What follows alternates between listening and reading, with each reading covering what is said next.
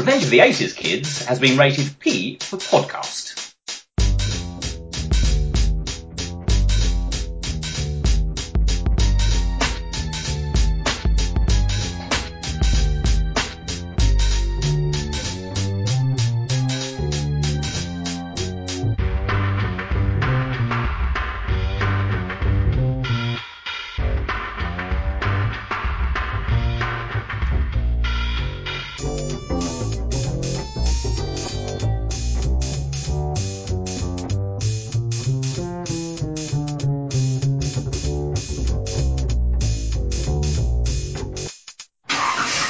Yeah, come on. Yeah. So, how long did you say your roadside assistance was going to be? Kind of busy here, Ian. Yes, I know. Ninjas attacking led by forces of a half-blind Russian mercenary whose son we killed during a siege in Afghanistan last year. I'm quite capable of following the plot as it develops. It's just... Justin, watch out for that. This is out. This is. Ooh, that's gonna leave a mark. Oh, to hell with this. Ian, duck down behind the wheel, would you? No, Leo, you don't! Tally-ho! That's got the buggers on the run. Not so clever now, are we?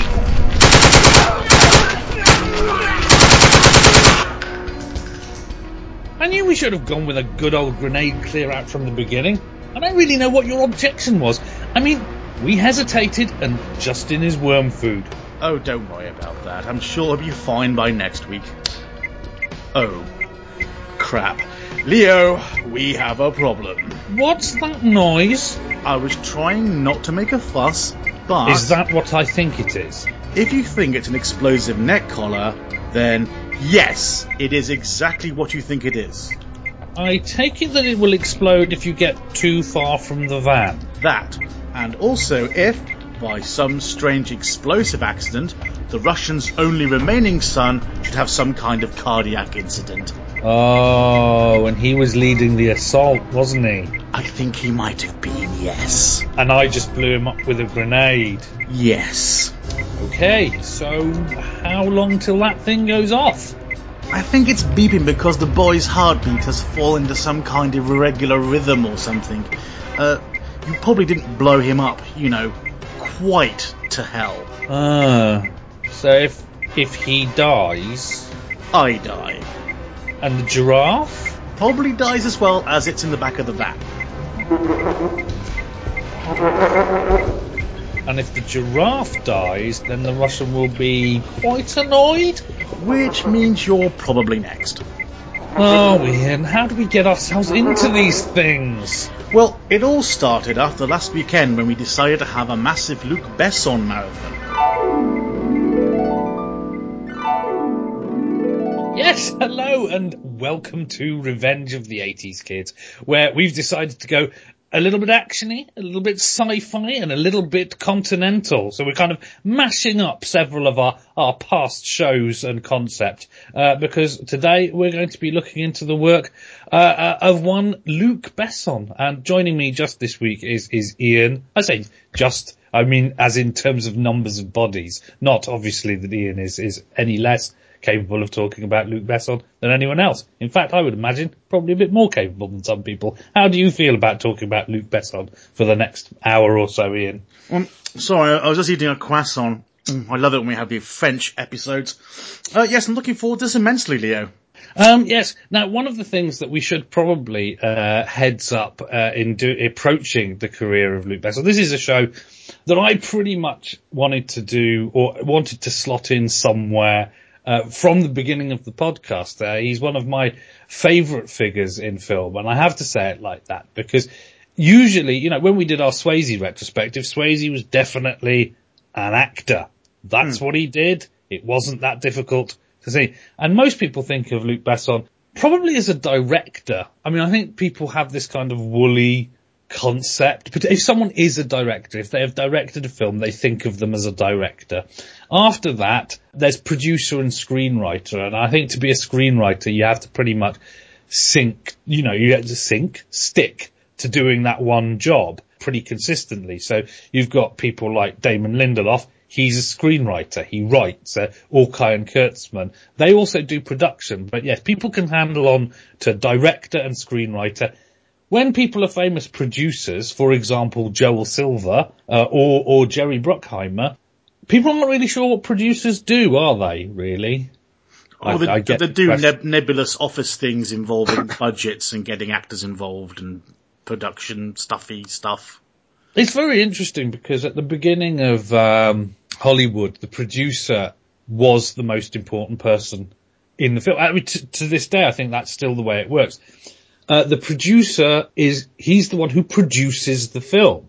The director, yes, he tells the actors where to stand and how to say what to say, and he works with the cinematographer to get the shot just right. And so he's coordinating everything that we see and hear, but there's a lot more to making a film than just the film. And the producer is involved with all of the rest of it, like everything. For example, a director and a screenwriter and a producer might work quite closely together, or the producer might work with the screenwriter, or the screenwriter may have bought the script and therefore just delivers it to the director. The three roles, I think, have a sort of interchangeable kind of quality that, although so-and-so is the director and so-and-so is the producer and so-and-so is the screenwriter, if it's a known team, such as I mentioned, you have J.J. Abrams, Orkai, Kurtzman, Lindelof. They all, for example, shouldered the blame for Star Trek Into Darkness equally, I think, because although the credits demanded that they all have these distinct roles, and I think that people the actors appreciate having a director, they all kind of get together and have meetings and decide, as a group. Well, I think by its nature, film and television are, it's creative melting pot, the creative collaboration process. Yes. If you want to have your true unaltered artistic vision of something, go write a book. To be bluntly honest with you. Or alternatively, you could be Luc Besson. Because the reason we're going into all this depth is because he is not a director, he is not a screenwriter, he is not a producer, he is all of these. He wears many hats, all of them berets. Oh no, sorry, stop with the French jokes. I can't promise the absence of French jokes, I must be clear on that. Yeah, so I mean, but this is the thing, I mean, we have to put that out right away. And as such, I think it's fair to say that there are few figures in cinema as a whole entity who have been quite so insanely prolific as Mr. Besson. I would say that's a fair summation, maybe? Well, looking at the list of things that we're likely to at least cover in some part or other, yes, prolific would be the word. Yep. So, and the problem is that we could probably, if we were going to go into a detail into Luc Besson's career, then we would be here for a lot longer than we are usually, and we're usually here for a very long time. So it would be a trilogy of episodes, I think. Yeah, so I think what we're going was basically saying we're going to hit some of the high points. We're going to talk about Luc Besson just sort of as encountered. Looking over the list, he seems to be a producer the most, then a screenwriter, then a director in terms of the volume of his work. Yes, well, I think the reason for that is because as a producer, I mean, this is the thing. I mean, people get very sniffy when they consider an individual product of his production company, Europa. They kind of, you take Taken, and people got very, one of the things about it is that the French sensibility does not take into account an English-speaking notion of political correctness.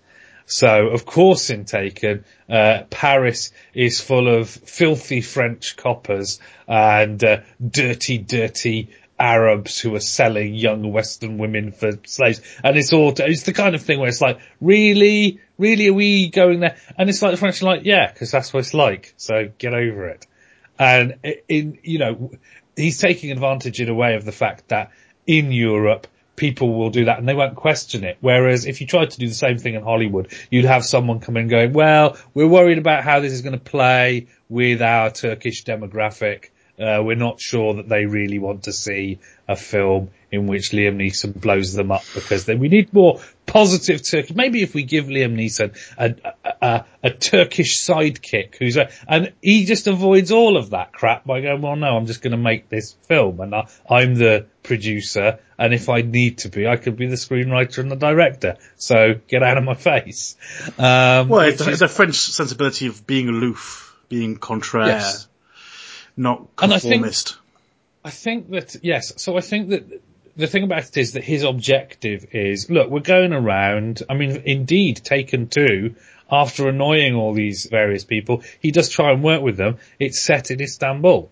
And the reason for that is because he's using local crews. He's getting jobs for people in the area. And so EuropaCorp is more than just a producer of schlocky action movies. It is also a vehicle by which Europe has a stronger, more talented pool of people to make movies, which is a good thing. I find the story of Luc Besson to be very strange indeed. For as 80s kids, we of course had no real opportunity to even be aware of Luc Besson until 1985, maybe in the mid-80s. You could have known there was this French director who was directing stuff. But the thing about it is, he started off exactly the same way as all the other people, that you get who were making foreign art house movies at the time. I mean, he must have had this agenda from the beginning, surely. I mean, you don't just suddenly become this incredibly prolific producer of schlock European action without thinking, yes, that's kind of where I'd like to be. I mean, he made a few sort of films. I mean, Le Dernier Combat is post-apocalyptic. I know that much. I've never actually seen it, based on his short from 1981, L'Avant-Dernier, which is the same thing. And then you've got Subway, which I believe is generally agreed to be a sort of triumph of style over substance. There's not to it, but it's this kind of flashy, kind of French sort of action-ish. He hasn't really gone there yet. I think he was kind of still finding his way. Well, he has a very good Rotten Tomatoes score, 86%. Yes. I mean, I'd have to see it to know, but it's not. I mean, and then you have The Big Blue, which people generally, it's, again, Rotten Tomatoes, I mean, not that Rotten Tomatoes is the arbiter of all things, but 63% there reflects the fact that it's a bit of a noodle. He's there's a lot of stuff. He has this, it's weird now that I come to think about it, but he likes scuba diving and undersea stuff. But not the excesses of James Cameron, though. Well, this is the thing. It's like, okay, so he hasn't allowed it to become an obsession to that same degree. His obsession is in turning out European schlock. But certainly, I mean, you've got the Big Blue, and then Atlantis is a documentary, I believe, which is another thing underwater. And every so often you see peppered in underwater or, exploration that he's got this, obsession with that. So. Well, write about what you know. I mean, we're going to have to use the A word, I'm afraid, which is auteur. And it's probably more to do with the French European auteurness of it. It isn't quite such a Hollywood machine that you have the industry there. So people pushing their individual projects, with their singular shaped vision is a much more accepted way of doing things over in that strange land. Yes. So he's making these films, and to be fair, if you take Le Dernier Combat, Subway and The Big Blue together, he looks like a French director. He's putting his finger in a lot of pies. He's making some French stuff. One of his film titles starts with Le, and in fact, The Big Blue is just the English title. It's similarly, it's all very French, and people are very comfortable at this stage with the Luc Besson. He's one of a shoal of French and indeed European directors just making French and European stuff. I mean, I think that round about this time there was also La Haine, which is the thing about French youths disenfranchised French youths on estates in France and stuff. It was all part of that movement of the people were going for the gritty. They were still trying to mine out. I think there was a sort of cultural ignorant attitude that European directors were all sophisticated and arty and philosophical, and that they were naturally going to have their mind on higher things than the kind of people who would make Commando and the Running Man and stuff like that, and Rambo. They thought that the French people would naturally. So in 1919 he comes out with Nikita. Still, he's getting away with it because, of course, Nikita is famous for being a film in which a little French woman kicks some serious ass. People were still trying to pin on him the Frenchness of the European director. They were going, yes, this is what he is. He's a French director. Well, it's this European because it has a very muted European ending to it. Yes, I think that, and I think that this is, he's trying to do it trying to get through. I mean, this is one of the things that will emerge as we go through the story of Luc Besson. He's a bit of a hustler. He wants to get it done, and if he has to play up to an image to get it done, so be it. Because the next thing he does then, apart from his another underwater documentary and something I do not know about, which he only produced, called Cold Moon, which I'm imagining is a documentary about the moon. Let's have a look. French drama. It's a French drama. There we go, which he produced. Based on a short story.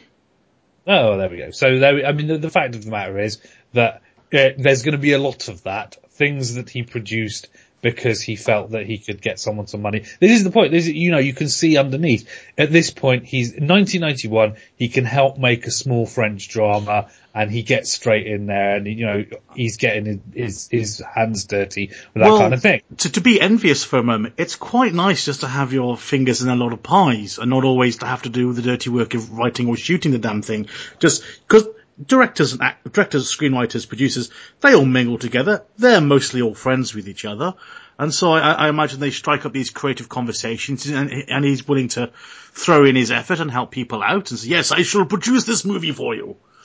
You go do your thing. And, it must be quite nice just to be able to go around being goddamn creative in some fashion all the time in lots of different ways.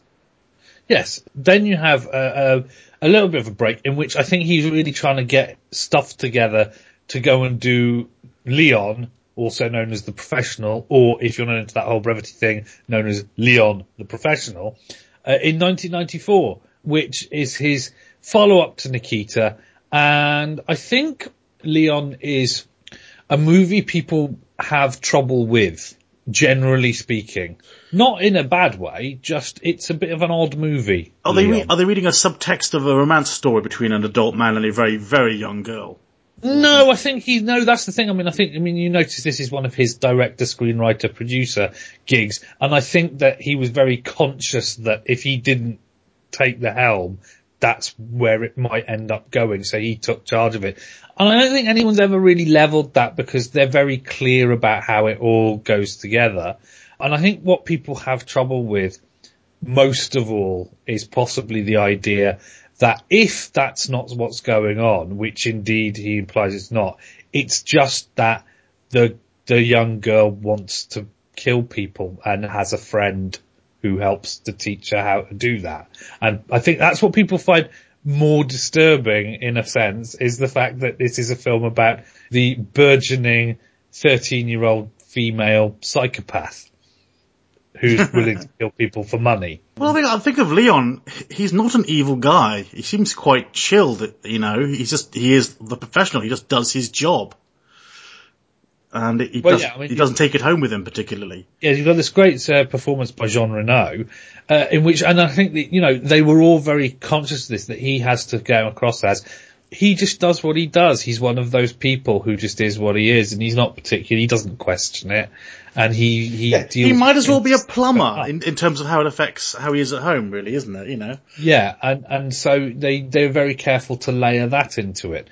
So the whole thing is it's a very odd story, this Leon. A lot of people really love the film, but it's still problematic because of the very nature of it. People made such a fuss about Nikita and how fantastic it was. He kind of wanted to say, well, yeah, but it's not, is it? Because in order to be that way, you have to be a bit broken, and here's my story about that. And people indeed found it a bit, okay. It's a film that willfully refuses to hang together. So there's that, which is great. I mean, this is, it's a perfectly decent movie. And then, I mean, this is what's really weird to me. By the time The Fifth Element came out, I always thought of Luc Besson as, a guy. I mean, yes, he had quite a lengthy CV of sorts by that time. But really, I mean, the big moments in his career have so far added up to Nikita and Leon, really. And suddenly he's making The Fifth Element. And The Fifth Element, as we discussed recently, is not a film that looks like, I mean, I suppose, what does a film that's done, what is it about big space opera that relatively first-time directors or directors who've not sort of taken it on before seem to be able to just get their head round it? It's very quirky and very stylized, isn't it? That has to be said. I mean, those advanced, enlightened aliens going around in those giant egg suits with the dog heads on them, lumbering around, and it's just quite bonkers. And apparently it was a story he'd had in his head building since he was a kid. So, he wrote it down when he was 14 in a journal, and then he sort of adapted it into that screenplay. I always think these sort of childhood engineered stories are very wonderful when they can be realised. And it's one of Bruce Willis's best films. To this day, I think I kind of said this last time, my criticisms of it are that they kind of leave Earth and they've got a big space opera, but just go to one location, grab all of the elements, and then goes back to Earth again. It's not much of a space opera, really. It's kind of a jaunt. Space jaunt! Yes, a space jaunt. Well, I think that's perfectly... that's the perfectly reasonable thing. I mean, there's so much to be realised in the rich palette of the movie. I mean, one of the things about it is it's kind of like Blade Runner in a red nose and Blade Runner in clown makeup. It's a bit weird in that respect. It's not dreary, but at the same time, it's dreary. It's not grey, dull, sort of a world. It's actually got bright, vibrant colours. But yeah, it's still kind of a little bit fascist. And your cigarettes are more filter than smoke. So, the other thing about it is that of course, I mean, by Blade Runner, I don't just mean the vision. I also mean like the soundtrack is Vangelis after some serious antidepressives. I mean, it's just like this kind of weird wobbly electronic froth, which is just all that stays in my mind is just the beating people, Lilu beating people up to the sound of opera. There is also that as well, but the opera indeed has been electronically tweaked as well. So the whole thing is like this sort of big melange of electronic. I mean, I think one of the things about it is when you first see it, you think it's frothy. But the fact that it's stuck around and is such a perennial favourite just shows, and I think it's weirdly, of all these extravagant kind of futuristic sci-fi epics, it's probably one of the most underrated. I mean, it's got 71% on Rotten Tomatoes, for example, which is like, I think it probably deserves a bit better than that. Just because it's a little bit odd. And, it has to be said, as the adaptation guy says, wow, in the end is a little bit weird or sort of, and then it's done. Bye. Feels a little bit like the end of the first Tomb Raider game where you fight your way all the way to the end and then essentially get a movie of someone running towards a boat and that's it. And you're like, I worked all this time for that. It has some downsides, but I don't think it's 71%. I think they saved the Earth and then they bonked. It's pretty much James Bond in that regard. Yeah, but I don't think it's 29% not good. I think that's a too high percentage of not good. But yeah, enough of my moaning. Straight on, he goes, straight on, taking the money that he made from The Fifth Element, which I assume was a reasonable success when people keep going back to it and back to it. So I think in historical terms, it did prove itself to be a success. And while he was, and there was a lot of stuff at this time about him being obsessed with Mila Jovovich. Well, I think that's probably a fair accusation. Well, maybe he was. I mean, I think he was obsessed with getting her to play Joan of Arc. Because, I mean, for that reason, I mean, he doesn't really bother with her after that. He's got this Joan of Arc movie clearly, because it comes out in 1999 in his head. And so he just wants her to play Joan of Arc. And in the meanwhile, while you're making Joan of Arc, or as it's titled here, The Messenger, the story of Joan of Arc. Again, I think a film that's fairly unfair, and that's unfairly treated. Now, I don't think it's a great classic of modern cinema, but 30% on Rotten Tomatoes. I mean, it's really not that bad. I've seen it. It's, well, obviously, because I'm a big Luc Besson fan, but it's really 30%? It is, well, it's not quite the film. Biopic of Joan of Arc, it's not what people were, clamoring for. I think it's a very good film. I think the ending, the confessional to God in her cell, where the whole myth is analysed, and she's kind of exposed to just kind of being a bit of a zealous nut that perhaps she is played out, was very good. But yeah, I don't know. She was very well cast in that movie. I do agree. There's very few people you think you could do it. Right. Okay. Okay, I'm just going to put it right here on the table so that we can walk away from it. No film in which Dustin Hoffman plays God can possibly be 70% rotten. It can't be. That's it. The end. Let's move on. But before we move on, perhaps we should take a step back, because we have just stepped right over Taxi. Oh no, yeah, I was going to say, and in the midst of all of that, this epic French military, medieval, if we're going to be 1999, then girl power kind of epic, is him writing and producing both Taxi and its sequel. One came out before The Messenger, the second came out after The Messenger. I saw Taxi, you made me watch it, you put on the DVD and watched this, and pizza was ordered, and it was stuffed crust with cheese. So I just remember being in a nice warm flat, having eaten lots of pizza, lying back, just full and satisfied, watching this totally bonkers action film about a man who can bizarrely get a taxi driver's license whilst not owning a driver's license. Yes. And then he drives the taxi. Oh boy, does he drive that taxi. I know, it's like The Professional again. He is the ultimate taxi driver. Well, just all the stuff like, I need to get to the airport in 15 minutes, so well, have this sick bag then. And then the fact that the taxi that he's made has all this, he presses a button and all this stuff happens to the taxi, like spoilers and turbines and stuff. It's just this ridiculous fantasy taxi thing, which is just, and very quickly, Taxi, many of these things, Nikita, The Fifth Element, and Taxi all show a love of bande dessinée, this sort of French comic book style thing. And one of the things that you may know, particularly if you've sort of, Tintin is Belgian, but it's the same idea, this continental idea of daily comic strips, that Tintin books, stories, all have the same sorts of elements. At some point, Tintin has to run into the Thompson twins, and Captain Haddock has to say blistering barnacles. There are these conventions of things that happen in the comedy of a Tintin thing. Much the same way, and I think this is one of the things, people often complain that, sequels are just reruns of the original thing. None more so than Taxi and Taxi 2. Taxi 2 is just, the police commissioner has to shout alert general at some point, and then there's the tall blonde woman, and then there's the taxi driver, and of course the policeman, he still can't drive, and it's ever so hilarious, and all the things that happened in the first one happen again in a slightly different way.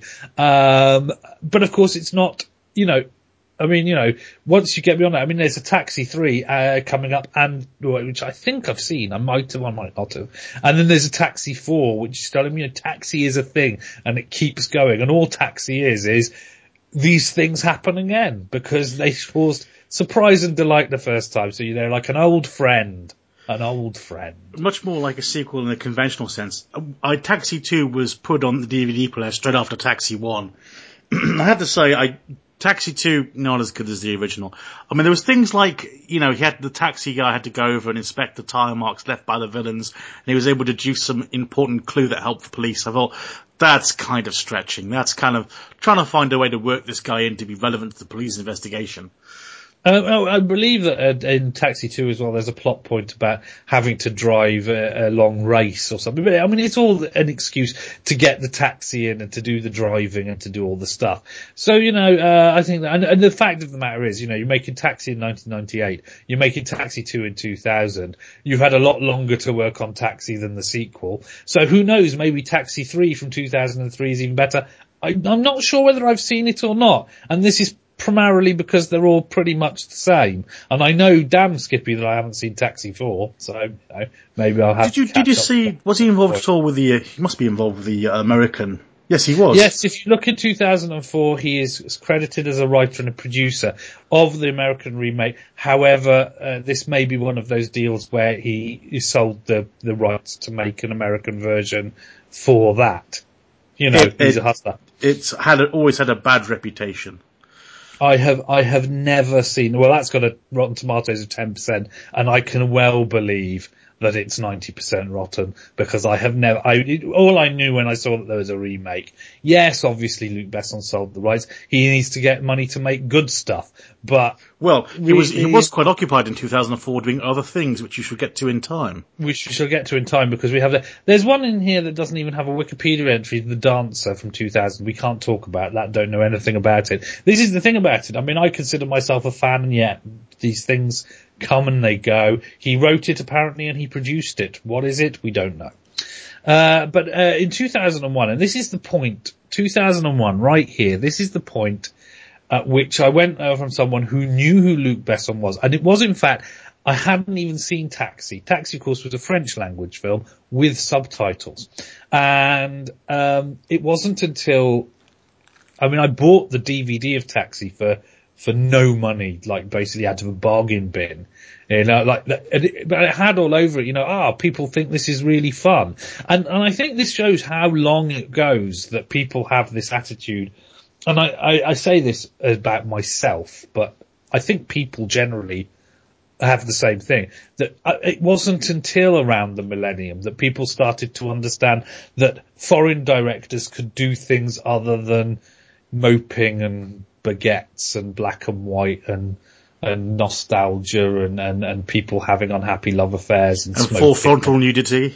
Yeah, all of that kind of stuff. They started to believe that they could do, something else.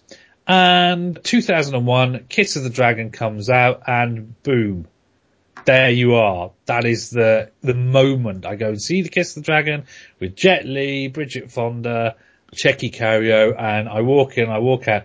And it's one of my favourite movies, I think, probably, because it was like, wow, that was so impressive. People generally quite lukewarm to it. I find that puzzling, because although, yes, it's not a great martial arts movie, you put Kiss of the Dragon next to something like Ong Bak or whatever, and the martial arts are kind of there in service of the plot. It's not the best action movie in the world. The stakes are not high, you put it next to Die Hard. But the point is that the martial arts are good enough to lift the action, and the action and the plot and the whole, atmosphere of it is good enough to raise the martial arts up, so it doesn't matter that they're not as good. In my opinion. My opinion is shared by 51% on Rotten Tomatoes, so what do I know? But yeah, I really love this film. I think it's got some great moments. It's a lot of fun, and it's just, I really like it. And indeed it turned me on to the whole Luc Besson thing. I don't think it was purely cemented until we get to the Transporter, but it was definitely a thing in my head. In fact, I wouldn't have gone to see the Transporter except that it had Luc Besson's name on it, because I remember when the Transporter came out, people were like, there's a film called The Transporter with that guy from Lock, Stock and Two Smoking Barrels in it. I think it's supposed to be an action movie.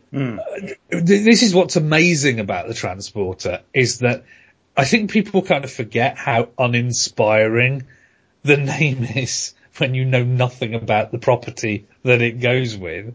Now The Transporter is synonymous with bald-headed, high-speed action chase, gunfire, all of this kind of stuff. But at the time, it was just a thing. It came out in the cinema. The thing that keeps these movies going and that keeps them afloat is the fact that they're cheap. It's not that expensive, so they just need to make some money. and then they'll be fine.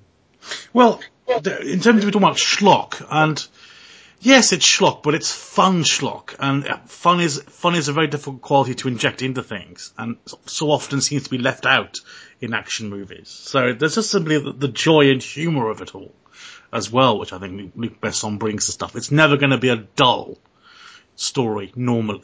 In between all of this stuff, and this is where you can see he's taken a big step back in terms of direction. He's now writing a lot. He's now producing a lot. Now, my personal theory on this, first of all, he's turning out directors who do stuff like Louis Leterrier directed at least one of these movies. Can't remember which one it was specifically, but then he went on to do Clash of the Titans, and he went into America, and the Incredible Hulk, not the original Hulk, that obviously was Ang Lee, and stuff like that. And Now You See Me. So he's gone on to work in Hollywood and have a reasonable sort of career. Olivier Megaton, he's done some other stuff as well. So what he's really doing is nurturing talent to go off and do stuff elsewhere. And, well, it just makes me think of him as a creative force. He seems to be much more comfortable this time. Yes, he's providing a platform to grow other talent. That's very laudable, but he seems far more comfortable being a writer-producer. I mean, he's like, here's a script, I'll produce it, you go out and do it. It's almost like, because directing is, let's face it, it's freaking hard work. And I think a lot of the joy of creativity is just in the planning and scripting and pre-production stages of it all, of the actual going out and shooting it is a bit of a war zone, let's face it. Yes, I think grabbing that's what you can. The case. So yeah, I mean, we've got these two, French language movies in between, one of which he wrote, the other which he produced, 2001 to Yamakasi, which I'm quite keen on seeing now. I don't know where the hell I'd get hold of a copy, which is like a parkour movie that he wrote, and Le Turbulence des Fluides, which is apparently a French-Canadian film that he produced. So and we must not forget the French language Wasabi, Jean Reno on fine form again. It's yet another bizarre Jean Reno action vehicle in which he discovers that when he was in Japan and had a relationship with a Japanese woman, he knocked her up and she never told him he has a daughter, and then she dies and he has to go and relate to this daughter. You made me watch this, I think. What? I think you made me watch this one. I did. It's the one with the golf where he goes and plays golf with the villain halfway through the movie, just bizarrely. And then there's gangsters trying to kill his daughter. Well, Sean Connery did the same in Goldfinger, so why not? Yeah, okay, fair enough. And there's a bit in a department store where he's stealth knocking out gangsters who are trying to kill his daughter while she's shopping for clothes. It's an action film, but whilst the guy is dealing with the fact he suddenly has a daughter and learning to adjust to that with hilarious consequences. Yeah, I mean, these films are not scoring very high on the older Rotten Tomato scale. I think there's a thing about Luc Besson. It's like you're either in the mood to get it or you're not in the mood to get it. And if you're not in the mood to get it, nobody can make it. It's easy to sit back and go, well, that's just silly. You can pretty much say that about all his films. Well, that's just silly. Taxi, that's just silly. The whole thing. What a damn that was. It is undeniable they're all stupid. But glorious stupid. The best kind of stupid. So, that's my opinion. So there we go. 2003 we have Cheeky, which we know nothing about, but he produced that, so it's probably another French-Canadian thing, I would imagine, or something similar. He's doing a lot of that stuff at that time. You look at these years in which he's doing all this stuff that is nothing to do with the things that you remember him for, and you think, oh, I don't remember him going quiet. And, oh wow, this looks like hilarious fun. Fan Le Tulipe, starring Vincent Perret and Penelope Cruz. And it's a French swashbuckling action adventure produced and written by Luc Besson. Yeah. How the hell can I not instantly run out and try and find a copy of it? Because it's 17% on Rotten Tomatoes. Oh bollocks. I don't believe that at all. Well, you say this is a dry period in terms of things you remember about him. I mean, Jason Statham is the first thing that springs to mind when you think of Transporter, but it's famously got Besson's fingerprints all over it. Surely and Taxi 3 was during this period, and we're rolling in towards District 13 fairly soon as well. Yes, of course. Well, no, I mean, if you go between 2002, 2004, that's 2 years. Many directors, producers, whatever, just make this many films in this amount of time. I mean, so although you think, oh, right, so he did The Transporter and then he did District 13. And people go, he did The Transporter, then he did, he was working on 5 different projects and then he worked on District 13.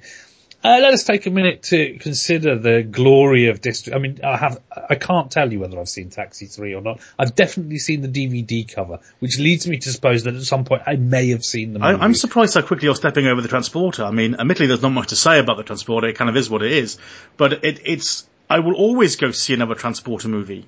Always. Oh yeah, sorry, I thought I did that whole thing about how it's a weird title to have. Yes, well, how it's been, 2002, I remember dragging people to see The Transporter. They're like, what is this even about? About someone who transports things and blah, blah, blah. And then, everybody has a good time and you come out and you go, wow, I can't believe the film was about that. That was crazy. I remember one of the things that The Transporter was out round about the same time as Brotherhood of the Wolf. And suddenly it seemed that French people had changed direction and gone in this crazy martial arts action adventure kind of mold. And I was loving it. And yeah, The Transporter is definitely, it's important for Jason Statham, who is now, Jason Statham.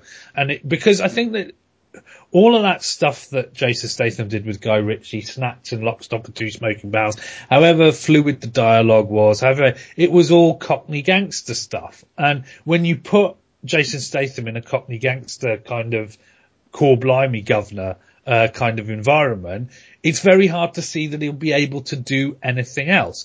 If you have the part of Chev Chelios, a man who's been injected with some strange cocktail of drugs and has to keep moving or his heart, blah, blah, blah. And then you go, yeah, I've got just the guy to play Chev Chelios. It's Jason Statham. You go, no, he's from London. Does Chev Chelios sound, and yet he made it work. And well, he's like the Sean Connery of lowbrow action movies, isn't he? Yeah, I do believe that The Transporter totally plays into this because everyone else in The Transporter is either a shifty Oriental, not that I'm saying that all Orientals are shifty, it's just the ones in The Transporter are, you understand, because that's the way that Luc Besson rolls. He's not all about positive. It's like, oh, in the Oriental world of The Transporter, you're either the kind of person who sells their fellow countrymen in people trafficking deals, or you're a people being trafficked. There's no real in-between ground on that. But then all the other people are all French, very French, with baguettes and onions and hooped sweaters and God knows what. And then there's Jason Statham, just out of nowhere. And I think what that is like, if it was a French person being the Transporter, it would kind of take away something from the Transporter. It's like your brain is kind of going, why is this random geezer in the middle of all this French stuff? I think it's martial arts. It's always the joy. We did kind of know who Statham was. We recognised him as that dude from that thing. So yes. He wasn't a complete unknown commodity. It's just great that the guy has hit the gym and done some martial arts. I was like, dude, you've just got a whole new colour to your palette. Well, Jason Statham he was an Olympic diving athlete, so he was always a fit guy. And then of course, I mean, somewhere around here, he will have done The One with Jet Li, much to his. That was one of the ones where they tried to make him do an American accent. Didn't really work out. And so obviously he's got a martial arts enthusiasm at this point. He's perfectly capable of doing these action scenes. And of course, Luc Besson is like, people have described him as the European Roger Corman. It's an exploitation idea. It's like Jason likes martial arts. I've got an action movie. Let's have Jason do some martial arts in the action movie. Yay! You know, that's the way it's all going down. And you know, so yeah, I mean, the Transporter is definitely, I mean, there's more to talk about with the Transporter, because of course we have 2 more Transporter movies coming up, and then we have more Transporter coming in the future. So yes, the Transporter has become a thing, and that's just bonkers, the idea that there's a franchise based around a character called the Transporter. If there's any more ugly or clumsy word for some kind of action hero than he's the Transporter, it's just like, really? It's just he's the train spotter. Yes. You know, just ridiculous. So skipping forward back again to District 13 in 2004. Again, it's a completely silly premise. It is a completely silly premise, but it's this is the one where it's like, quite clearly, I mean, this is what's hilarious to me about it. I mean, Luc Besson here exposes the joke of Rotten Tomatoes, in that District 13 is no more or less silly than anything else. Yes, it's got 80% on Rotten Tomatoes. Where is this coming from? It's like the other films are just as silly, and yet they get 56, whatever it is, and yet this one gets 80%. Weird. Okay, fine. But yeah, I think one of the things that obviously helps with this is that the parkour, that's a big part of District 13. David Bell is one of the main characters, and in 2004, I think it was the first time that a lot of people really saw parkour happening anywhere. I remember that first chase from District 13 was all over the YouTubes. Everyone was watching it. The rest of the film was given a pass just because of that first bit. Now, that's all fine. That's good. Let us not forget, however, that District 13 was more than parkour. In District 13, David Bell's Oppo, his other half, his buddy in the buddy movie part of the plot, is Cyril Raffaelli, a fine French martial artist and kind of acrobatic style geezer who doesn't get half the love that David Bell gets. And I find that to be a shame. So I just thought I would make a point of mentioning that. So then we skip straight over the American remake of Taxi. We also have Crimson Rivers 2, Angels of the Apocalypse. Don't know anything about it. It's a French thriller. Luc Besson wrote it. But he didn't write Crimson Rivers. I'm pretty sure Crimson Rivers is available to stream on one of our streaming services. Maybe it is, I don't know. But yes, he wrote that. It's a French thriller with Jean Reno. So, you know, all buddies together again. Here's one that I really should have seen, and I have not. Angel A, or Angela, or however you say it. Yes, he's back writing, producing and directing. I meant to see this by the time I remember being conscious of hearing that it was coming out, knowing that it wasn't a silly action movie or any of this kind of stuff, but knowing that he was getting back in the director's seat and writing and producing, and this was his thing that he wanted to do. And to my shame, I have not to this time seen this movie. But I know that it exists, and it is something I really feel I want to catch up with. But pressing on. So yes, we have to press on with that because we can't really say anything about it. There are probably people who are big fans of that movie who are now cursing our name.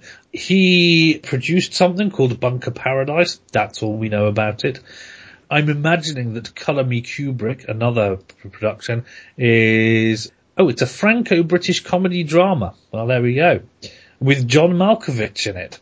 Well, there we go. Well, he knew John Malkovich from Joan of Arc. Impersonating director Stanley Kubrick since the early 1990s. Well, that sounds like fun. There was in fact a guy who was doing that with Conference Trick. I no one knew what Stanley Kubrick really looked like before the age of the internet. He was an incredibly aloof actor. So yes, I think it's good. Oh yes, it's based on a true story. To be fair, Luc Besson's 2005 must have been a bit hectic because not only did he write, direct and produce Angel A, but he also produced Bunker Paradise, produced Colour Me Kubrick. There's something called Imposture here that he produced, which doesn't have a link, so we can't tell you anything about that. He co-wrote and produced Revolver, which I find quite disturbing, to be honest. Like Richie Jason Statham again. Oh, but it's such a terrible movie. The Three Burials of Melquiades Estrada, he produced that. Then he wrote and produced Transporter 2, and wrote and produced Unleashed, and then he produced The Film and Or Suivante. So basically, Yeah, what's how many credits that? 1, 2, 3, 4, 5, 6, 7, 8, 9, 10, about 9. So not quite one a month, but he was deeply involved in something all the time in that year. So Quentin Tarantino, he is not. Transporter 2, after the main villain is dispatched, it has one of my favourite lines in it, which was, "He was a bastard, but he was my father." But anyway, carry on. yes. I think I can probably forgive a variable quality in 2005 on the grounds that he was producing a lot, so there was a lot of stuff which was not written or directed by that he was just helping to get made. And second of all, because he must have not known what day of the week it was. He was still working on his heart attack the following year, though. He didn't slow down particularly. Yeah.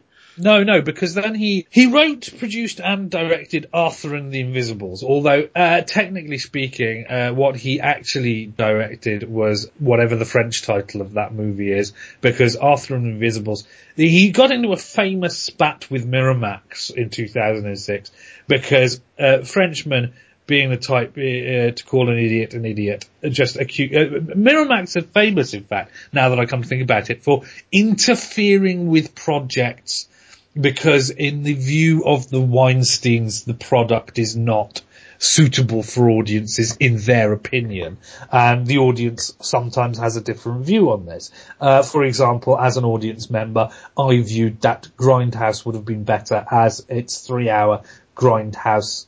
You know, despite the fact that the butchering of the movie led to the delight of Planet Terror and the less delight of Death Proof, which I've never seen, so maybe it's great, I don't know. But the fact is that they believed that European audiences who had given Quentin Tarantino his big push in the first place would not understand the ironicness of Grindhouse, because American audiences who, let's not forget, completely ignored Quentin Tarantino till the Europeans went nuts for it. Because the Americans didn't get Grindhouse, we never got Grindhouse in its original form. Well, you have to admit, American cinema culture has, pretty much stayed in America. It's in no way bled out and influenced the entire world, has it? No, not in any way. I mean, this is the thing. I mean, one of the things that probably the arguments was made is that Europe didn't have Grindhouse cinemas. And it's like, yes, but we're in the postmodern era where we can have nostalgia for an experience that not only nobody had, because actually what they said was that Grindhouse is not even, it's a pastiche of something that never existed. So therefore, given that, we can have nostalgia for an experience we could never possibly have had. Not only because it didn't exist, but because we were in the wrong country not to have that experience that didn't exist. That's the craziness of postmodernism, people. But the Weinsteins didn't trust it, so they cut it apart. Well, Snowpiercer recently famously nearly met the axe, but they compromised, in quote unquote, in that they gave it a much more limited release but left it untouched. But then people were very happy about that. But I can't say because I've still not seen Snowpiercer. So, and again, when they took the scissors to Arthur and the Invisibles and tried to make it a little bit more audience friendly, Luc Besson called him a twat. And that was it. He did? Literally? Those words? Yeah, no, he literally said, that Harvey Weinstein just butchered my movie. Yes! Luc Besson just won an award in my head. Well done, sir. I love the man even more than I did already. So, I would very much like to see the original French subtitled version of Arthur and the Invisibles. I don't know if it's available, but I went to see it at the cinema. It was a bit meh, but then I understand this is because it's not actually the movie that was made. I remember this movie, the next one in 2006, Bandidos. I believe it has Salma Hayek in it. It does, and Penelope Cruz. I haven't seen it. I probably should. It's the same as all the others. So, yeah, I probably should. And I should probably... The problem with it is, these things kind of circulate. I mean, it got 62%, right, on Rotten Tomatoes. And apparently that's almost the same as some of the other stuff that he's done. The Transporter got 54, so apparently it's better than the Transporter. Well, if that's true, I must run out and watch it immediately. So yeah, what this career is telling me is that you can't really trust well, this is big news. You can't really trust Rotten Tomatoes. But, this really shows that. I'm willing to bet the majority of Rotten Tomatoes is American reviewers, though, isn't it? Yeah, definitely. Yeah. So if it doesn't quite click with a certain American sensibility, so I suppose you have to kind of give like a sort of review shift 20% bonus to Luc Besson or something. Yeah, I guess so. So yes, then he's producing Love and Other Disasters, which seems like a very unlikely film, even given Luc Besson's insane diversity in the first place. It seems a bit of a weird project for him. So what else have we got here that came out in that year? Nuovo Mondo, literally the New World, which is a drama film of migration from Italy to New York at the beginning of the 20th century. Rotten Tomatoes quite like this one, apparently. Yes. When I Was a Singer, a French movie with Gérard Depardieu, of course, the most Frenchiest of French actors. Franco-Belgian comedy attaining a cult status in France. That's Dickeneck. Belgian-type humour. Apparently then, that's a thing, is Belgian-type humour. And so, yes, 2006 was a movie of running around doing a lot of stuff for a laugh, by the look of things. And last of all, which should be mentioned extremely, he produced a film called Tell No One. Tell No One, it's interesting actually, because I went to see Tell No One at the cinema with the good lady wife, as it happens. Must have been one of the first films we went to see together. Ah, there's cute. Which has got an insane 94%. I think the few people that went to see it freaking loved it. Yes. Sue really likes it, which is interesting because essentially Tell No One is kind of like one of these things that have been made popular in the advent of The Girl with the Dragon Tattoo. It's just like a French crime thriller. It's not particularly much more than that. It has a little bit of a twist in it, in that, a man believes his wife is dead and then sees her on a camera and then there's a crime and stuff happens. Yeah, I mean, it's fairly unremarkable, to be honest. I mean, it's not bad. It's just, to a certain extent, I find it quite televisual. It's not really cinematic. It's just a sort of decent thriller. So there we go. I'm trying not to damn with faint praise, with which I feel I've failed in. But yeah, we also have, so then 2007, the production train rolls on with the secret Taxi 4, the one that I know that I haven't made. Now, I never knew this. I never knew that he produced, Hitman. Yeah. Which, a video game thing. I did not know that he was anything to do with He was that. actually, you'd think about it and go, yeah, he'd be a good fit to work on a movie of the popular video game Hitman. You would think, yes, I approve of this choice, but Hitman was an underwhelming film. It was, 14% on the Rotten Tomatoes I feel is a little bit unfair. It wasn't super, but it wasn't 14%. It wasn't that. We also have Frontiers that he It should have been produced in 47%, but that's the irony in me. Ho ho! Frontiers apparently is a French horror movie, which I'm just building up this list of things. It's like I should really catch up with these things. I've got this massive stack of things I can now go and look for to go and watch, because I'm like, wow, these are things I should really watch. And then of course 2008 rolls round. It's time for the Transporter 3. It's time for District 13 Ultimatum, which was a perfectly decent movie, it has to be said. I will. They upped the parkour a bit, didn't they? People like the parkour, more of that, please. Oh, no. District 13 has far less parkour in it than the first one. Really? Must have got that mixed up. No, it's a lot more martial arts in Ultimatum. Oh, it's also dashing around the room doing stuff. That's more martial arts. Parkour is very strictly over urban landscapes and that. Oh, right. Well, I was watching it, and it's the way they were navigating the landscape instantaneously and doing bizarre things with the environment. But yes. Anyway, carry on. So more acrobatic, I would say, than parkour. Parkour is definitely from point A to point B, not round and round in circles. So yeah, I had David Bell in it again, so that's what you're going to get. But and the bizarre thing where Cyril Raffaelli dressed up as a woman. This is the kind of thing. Well, why not? District 13 has in its sequel, although it hasn't got a third sequel yet, and I say yet because who knows what's going to happen.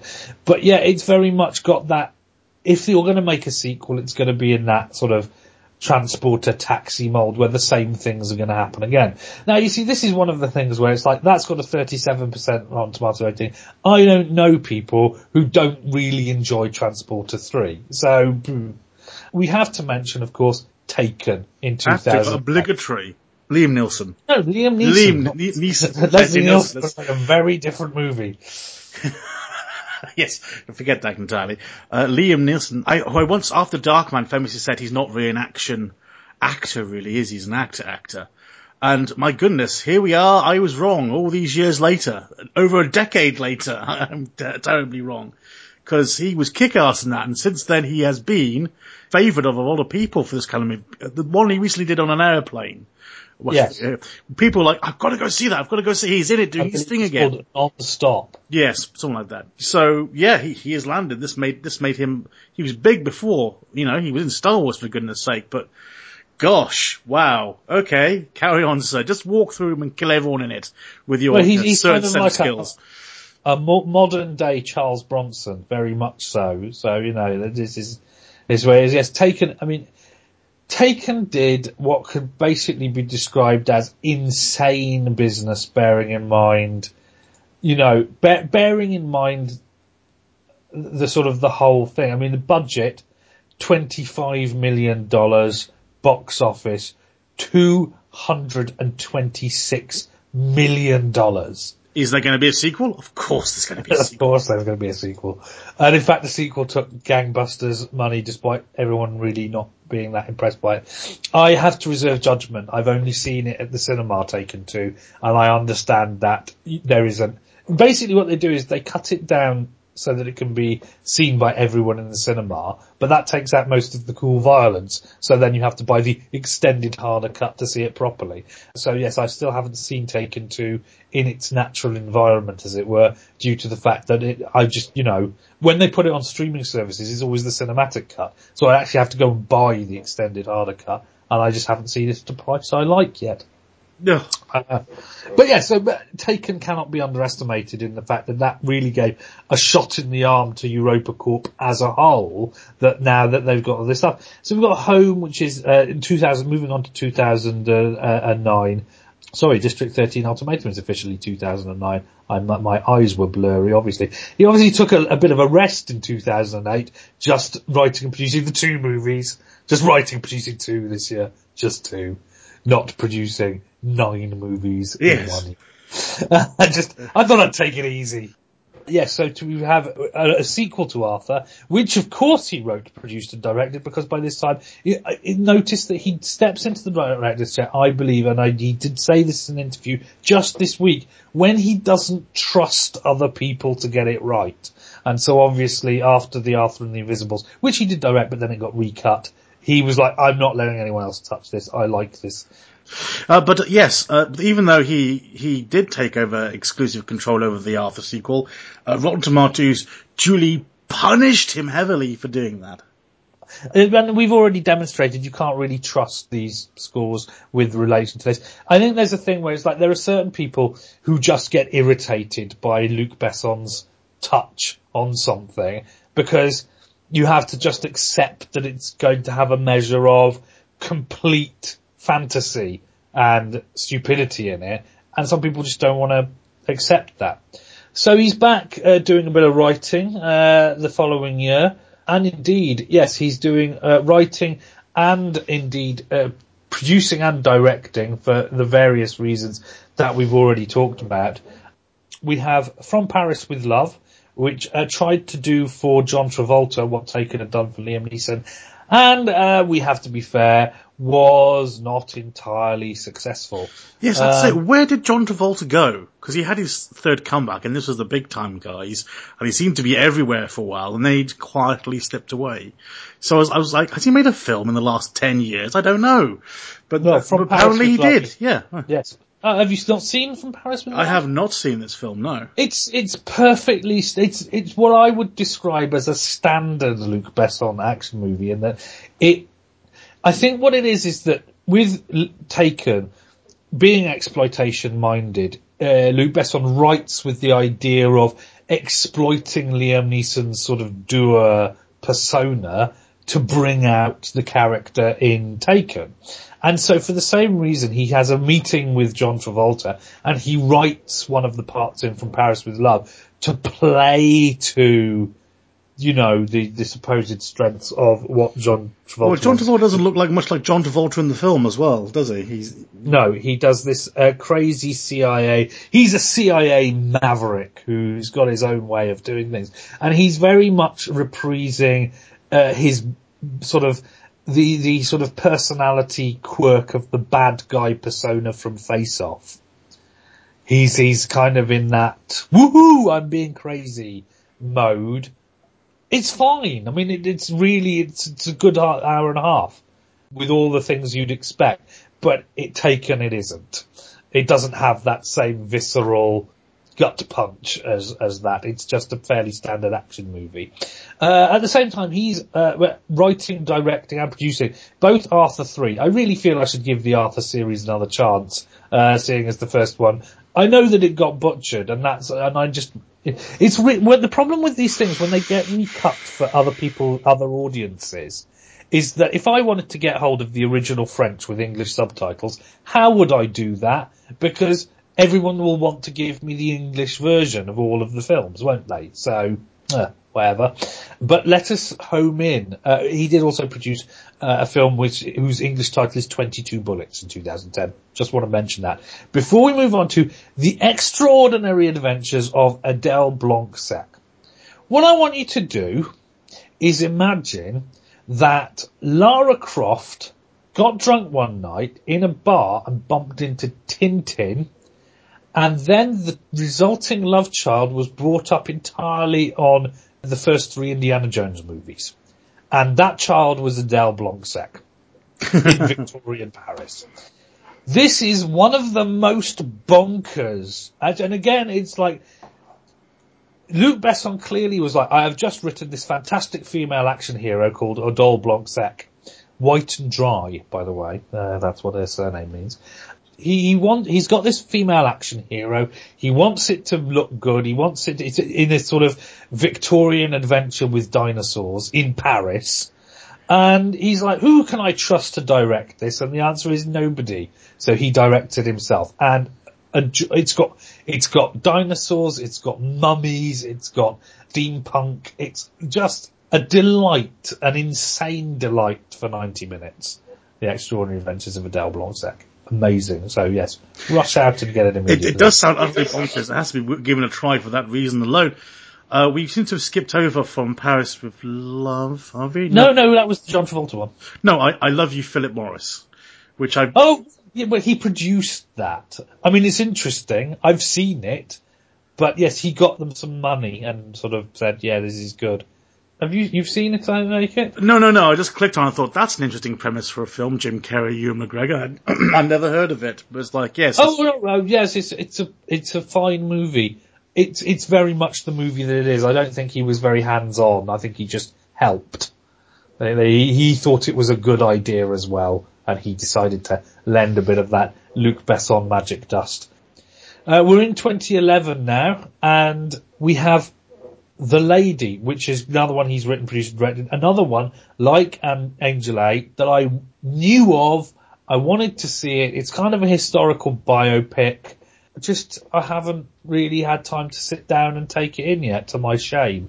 I mean, I'm a lot more proactive, I suppose, about rushing out to see something with explosions, which is what a lot of people are guilty of. But I'm a big fan of the guy, so I should really make the effort, to my shame. It's got Michelle Yeoh in it as well, so how bad can it be? 33% apparently, but we've already discovered that's a load of rubbish, because underneath it, Colombiana with Zoe Saldana has 27%, and I have seen that, and merely for one gag involving a rocket launcher, that deserves a pass.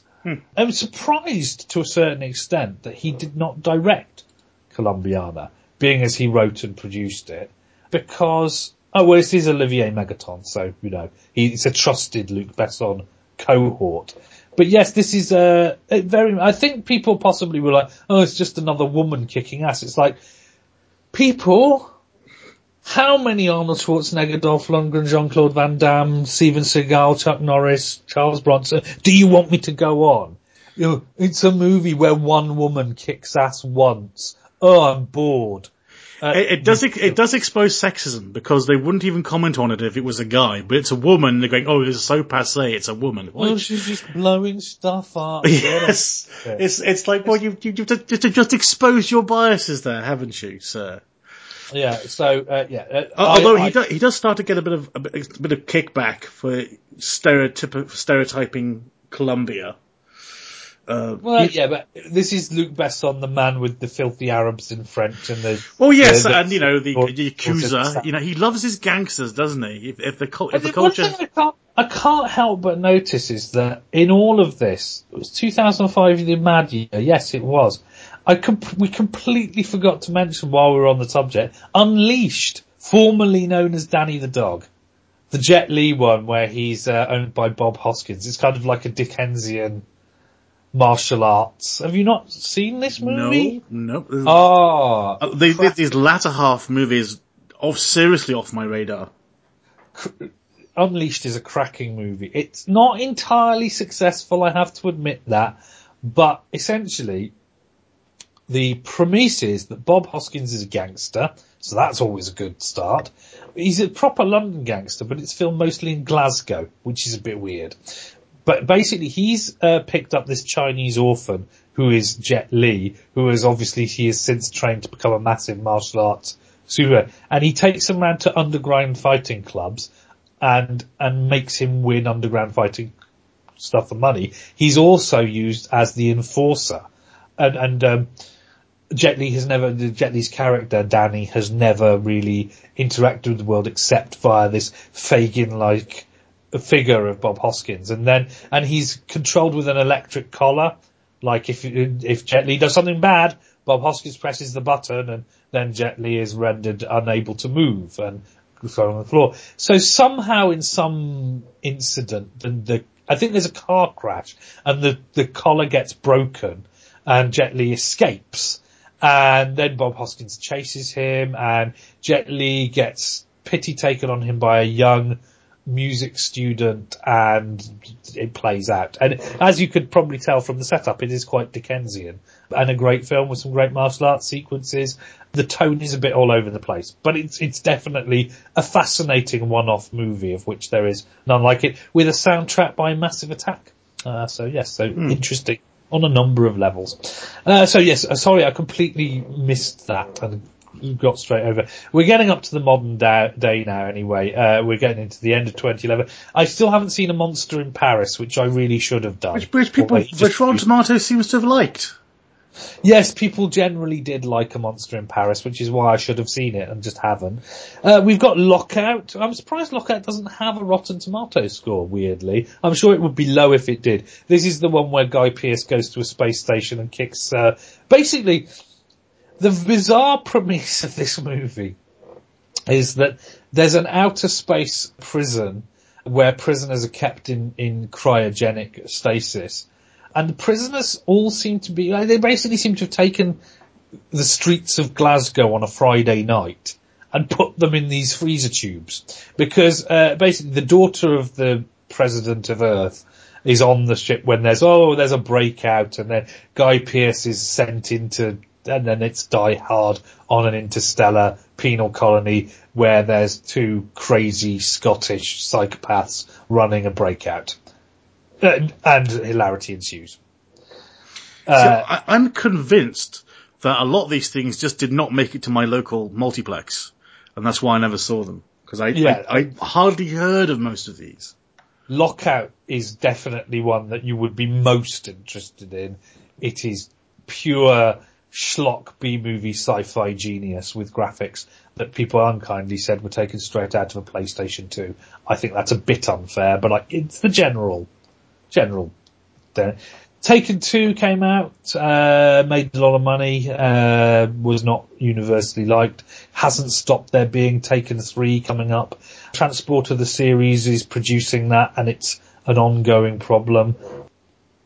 We've got So called No Limit here. I don't know what that is. Oh, it's a television series, French television series, which he produced and wrote some of the episodes. Produced something called Collision, which I don't know anything about. English language French romantic thriller film. Well, there we go. Starring Frank Grillo and Jamie Alexander. On break from duties for Marvel Studios, no doubt. Well, no doubt, because that must be what they were doing. And, yes, this year? Last year.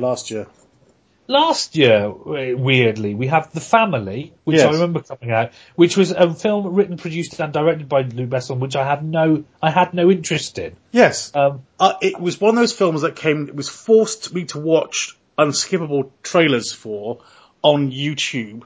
And I was watching it going, I have no interest in seeing this film whatsoever. This advert has now convinced me I need to avoid this film for the rest of my life.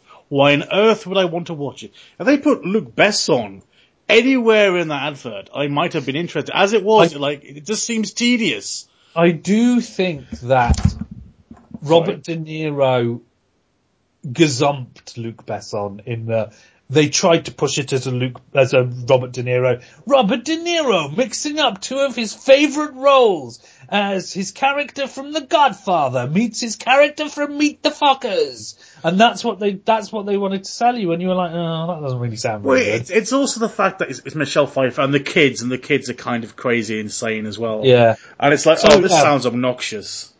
Have to try and catch that. We've got a French animation called Jack and the Cuckoo Clock Heart. That looks weird. Based on a concept album, apparently. How French? By French rock band Dionysos. So yes, I shall definitely be intrigued to catch up with that. Now, it marks 3 Days to Kill, trying to do for Kevin Costner what Taken did for Liam Neeson, as 2013. It may well have got released in 2013 in the States. Here, it got released for a fortnight this summer, and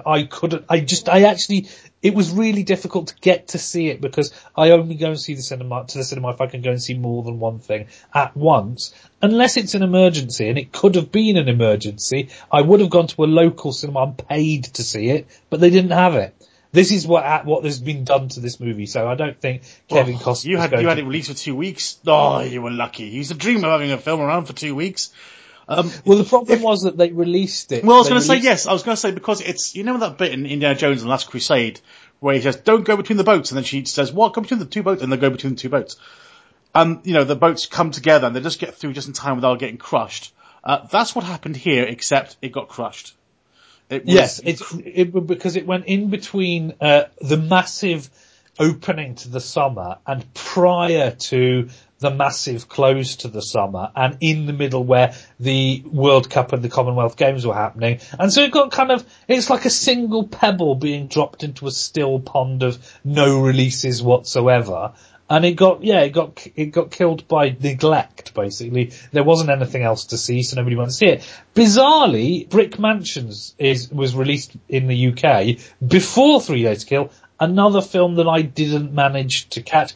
Now, he is credited as a producer and a writer on that, but that's just because Brick Mansions is kind of like a retread of District 13 in English, such as American producers like do. I could kind of believe the 27% rating, because what they kind of did...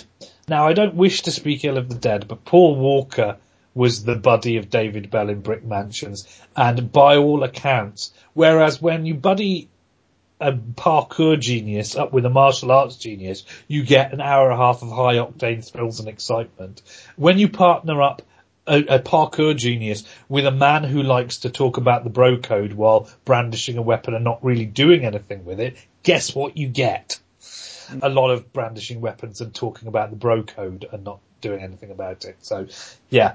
So I believe that Luc Besson is involved with that project by dint of the fact that he allowed them to rip off District 13 only. But of course, this brings us up to the present, almost to the present moment, where America have already had this and they're loving it. Although America are loving it more than Rotten Tomatoes would have you believe, apparently. I'm gratified to hear that America love it. We've also had it over here in Australia. It's come and gone. And it's very French, and it's a hard thing to define, I know.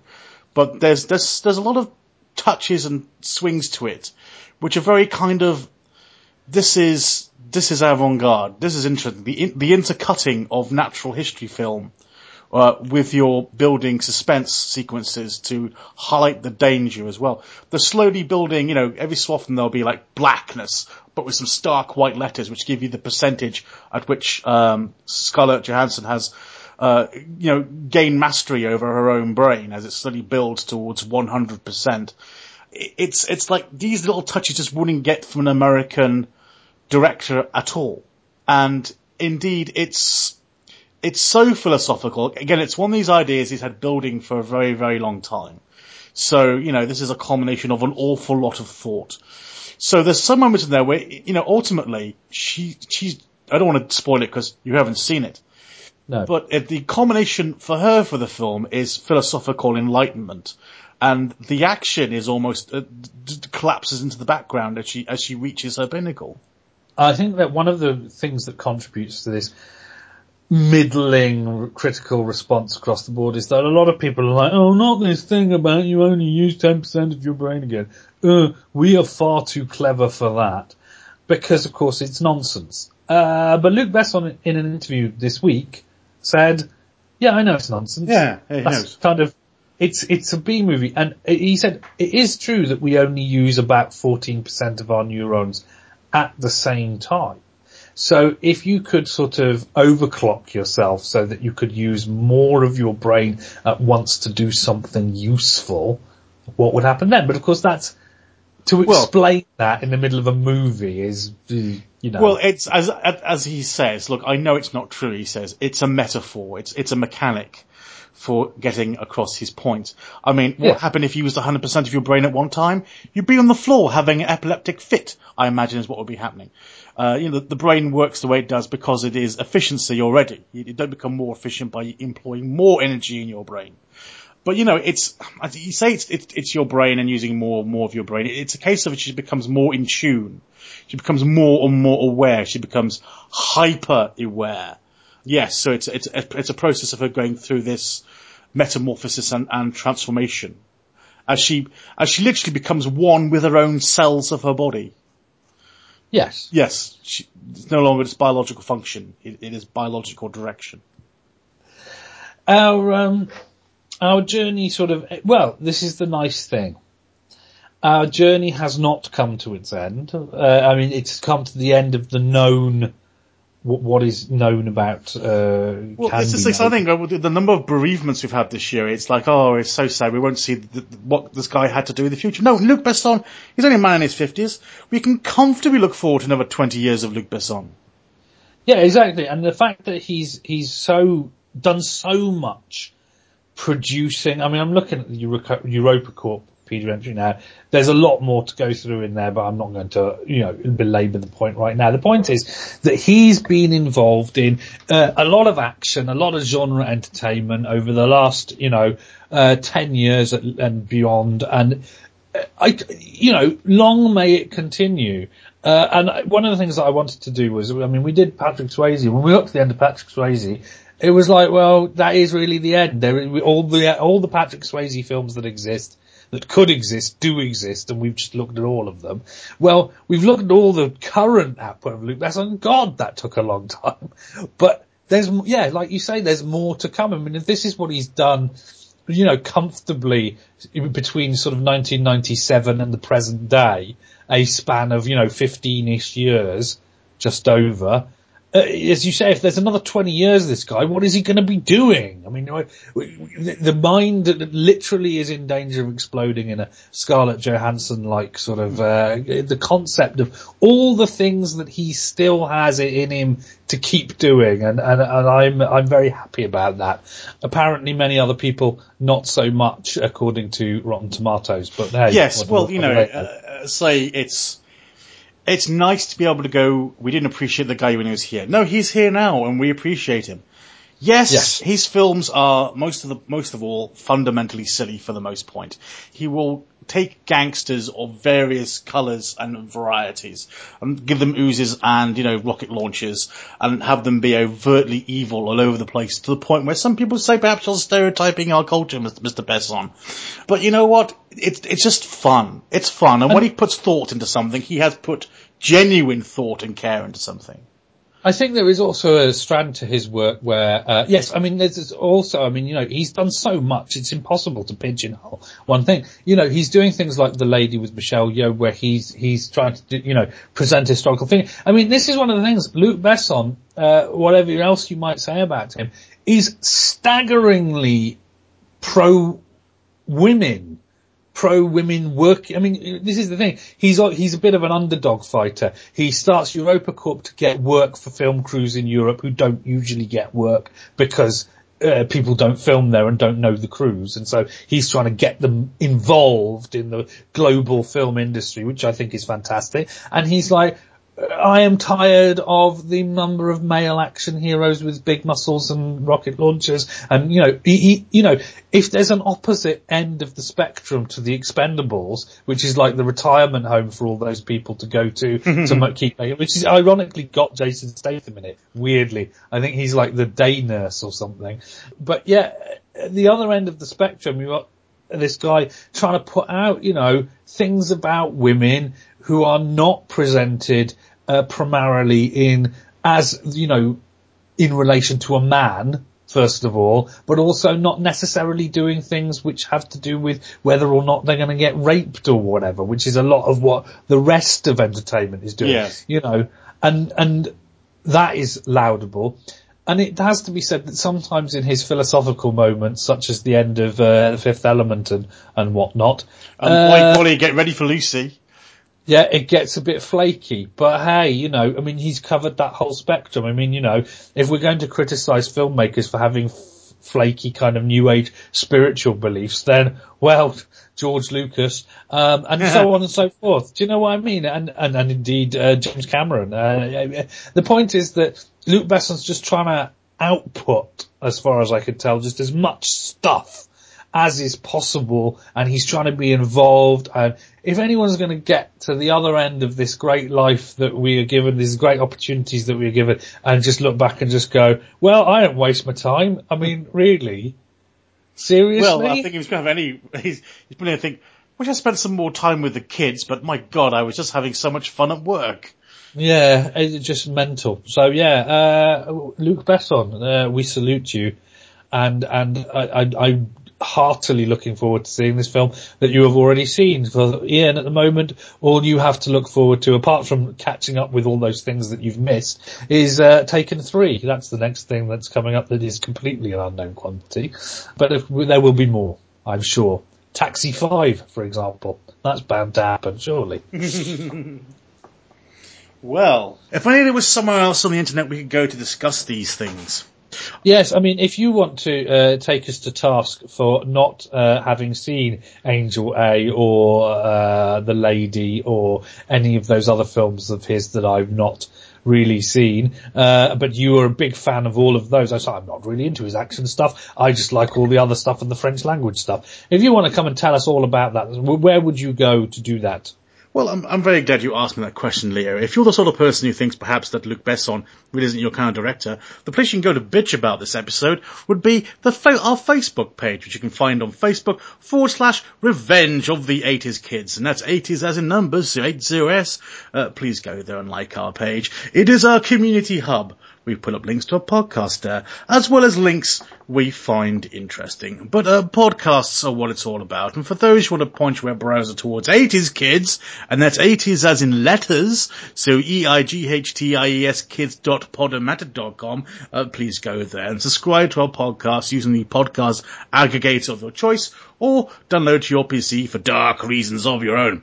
But this is not where 100% of the 80s Kids can be found. Oh no, we can be found in other fractions of the internet. For instance, Leo can be found on leostableford.com, where you can find the archive of our shows as well as some other stuff, less other stuff just directly recently, but I'm sure there will be more coming soon to that place. Also, if you do want to see Justin, who isn't able to join us right at this moment, but it's probably because he's drawing something, and if you want to see the kinds of things which he could be found drawing, then you would go to his DeviantArt under the name, of course, Justin Wyatt. So yes, well, I know that after all of that, I'm particularly in the mood to run off and watch a bunch of Luc Besson stuff. Also, Ian, there was this guy, he was talking to me earlier about needing some help with a giraffe. I don't know if you're up for helping out with that. Apparently, Yeah, why not? We'll go rustle up Justin on the way. I'm sure it'll be to his benefit, and we'll go have a fun time. Yeah, I'm sure that nothing could possibly go wrong whatsoever. So to everyone else, bye-bye. Farewell. Or bonjour. Bonsoir. Yeah. Au revoir, mon ami.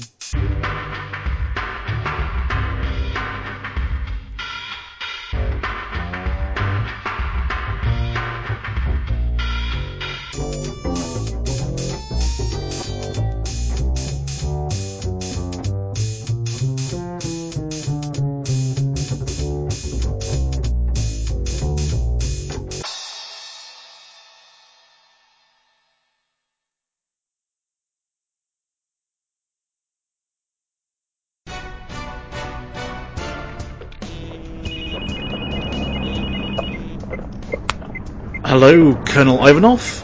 Yes, terribly sorry, we got cut off. We went into a tunnel, and it took us 20 minutes to come out the other side. What were we talking about again? Oh yes, your son! Will, look on the bright side, he'll have an eye patch too now. In the family albums, you'll look like each other even more. Just remember to take the photographs kind of from the shoulder upwards. Look, if you're just going to shout at me in Russian, there's no point in us having this conversation, is there? I was only ringing to tell you we're going to be a wee bit late. Well, with the giraffe pulling the van, our top speed is currently a canter, isn't it? Oh, one moment. Leo, guess what? I had the handbrake on the whole time. Give her a bit of a giddy up, see if she'll go faster. Yes, a wee bit delayed. Is that alright with you? You're going to personally do what to me? Well, sir, first you'll have to catch us. Oh, that's you in the helicopter, isn't it? Oh, stop beeping. Huh. I guess that means your son's in a stable condition, and all will be well.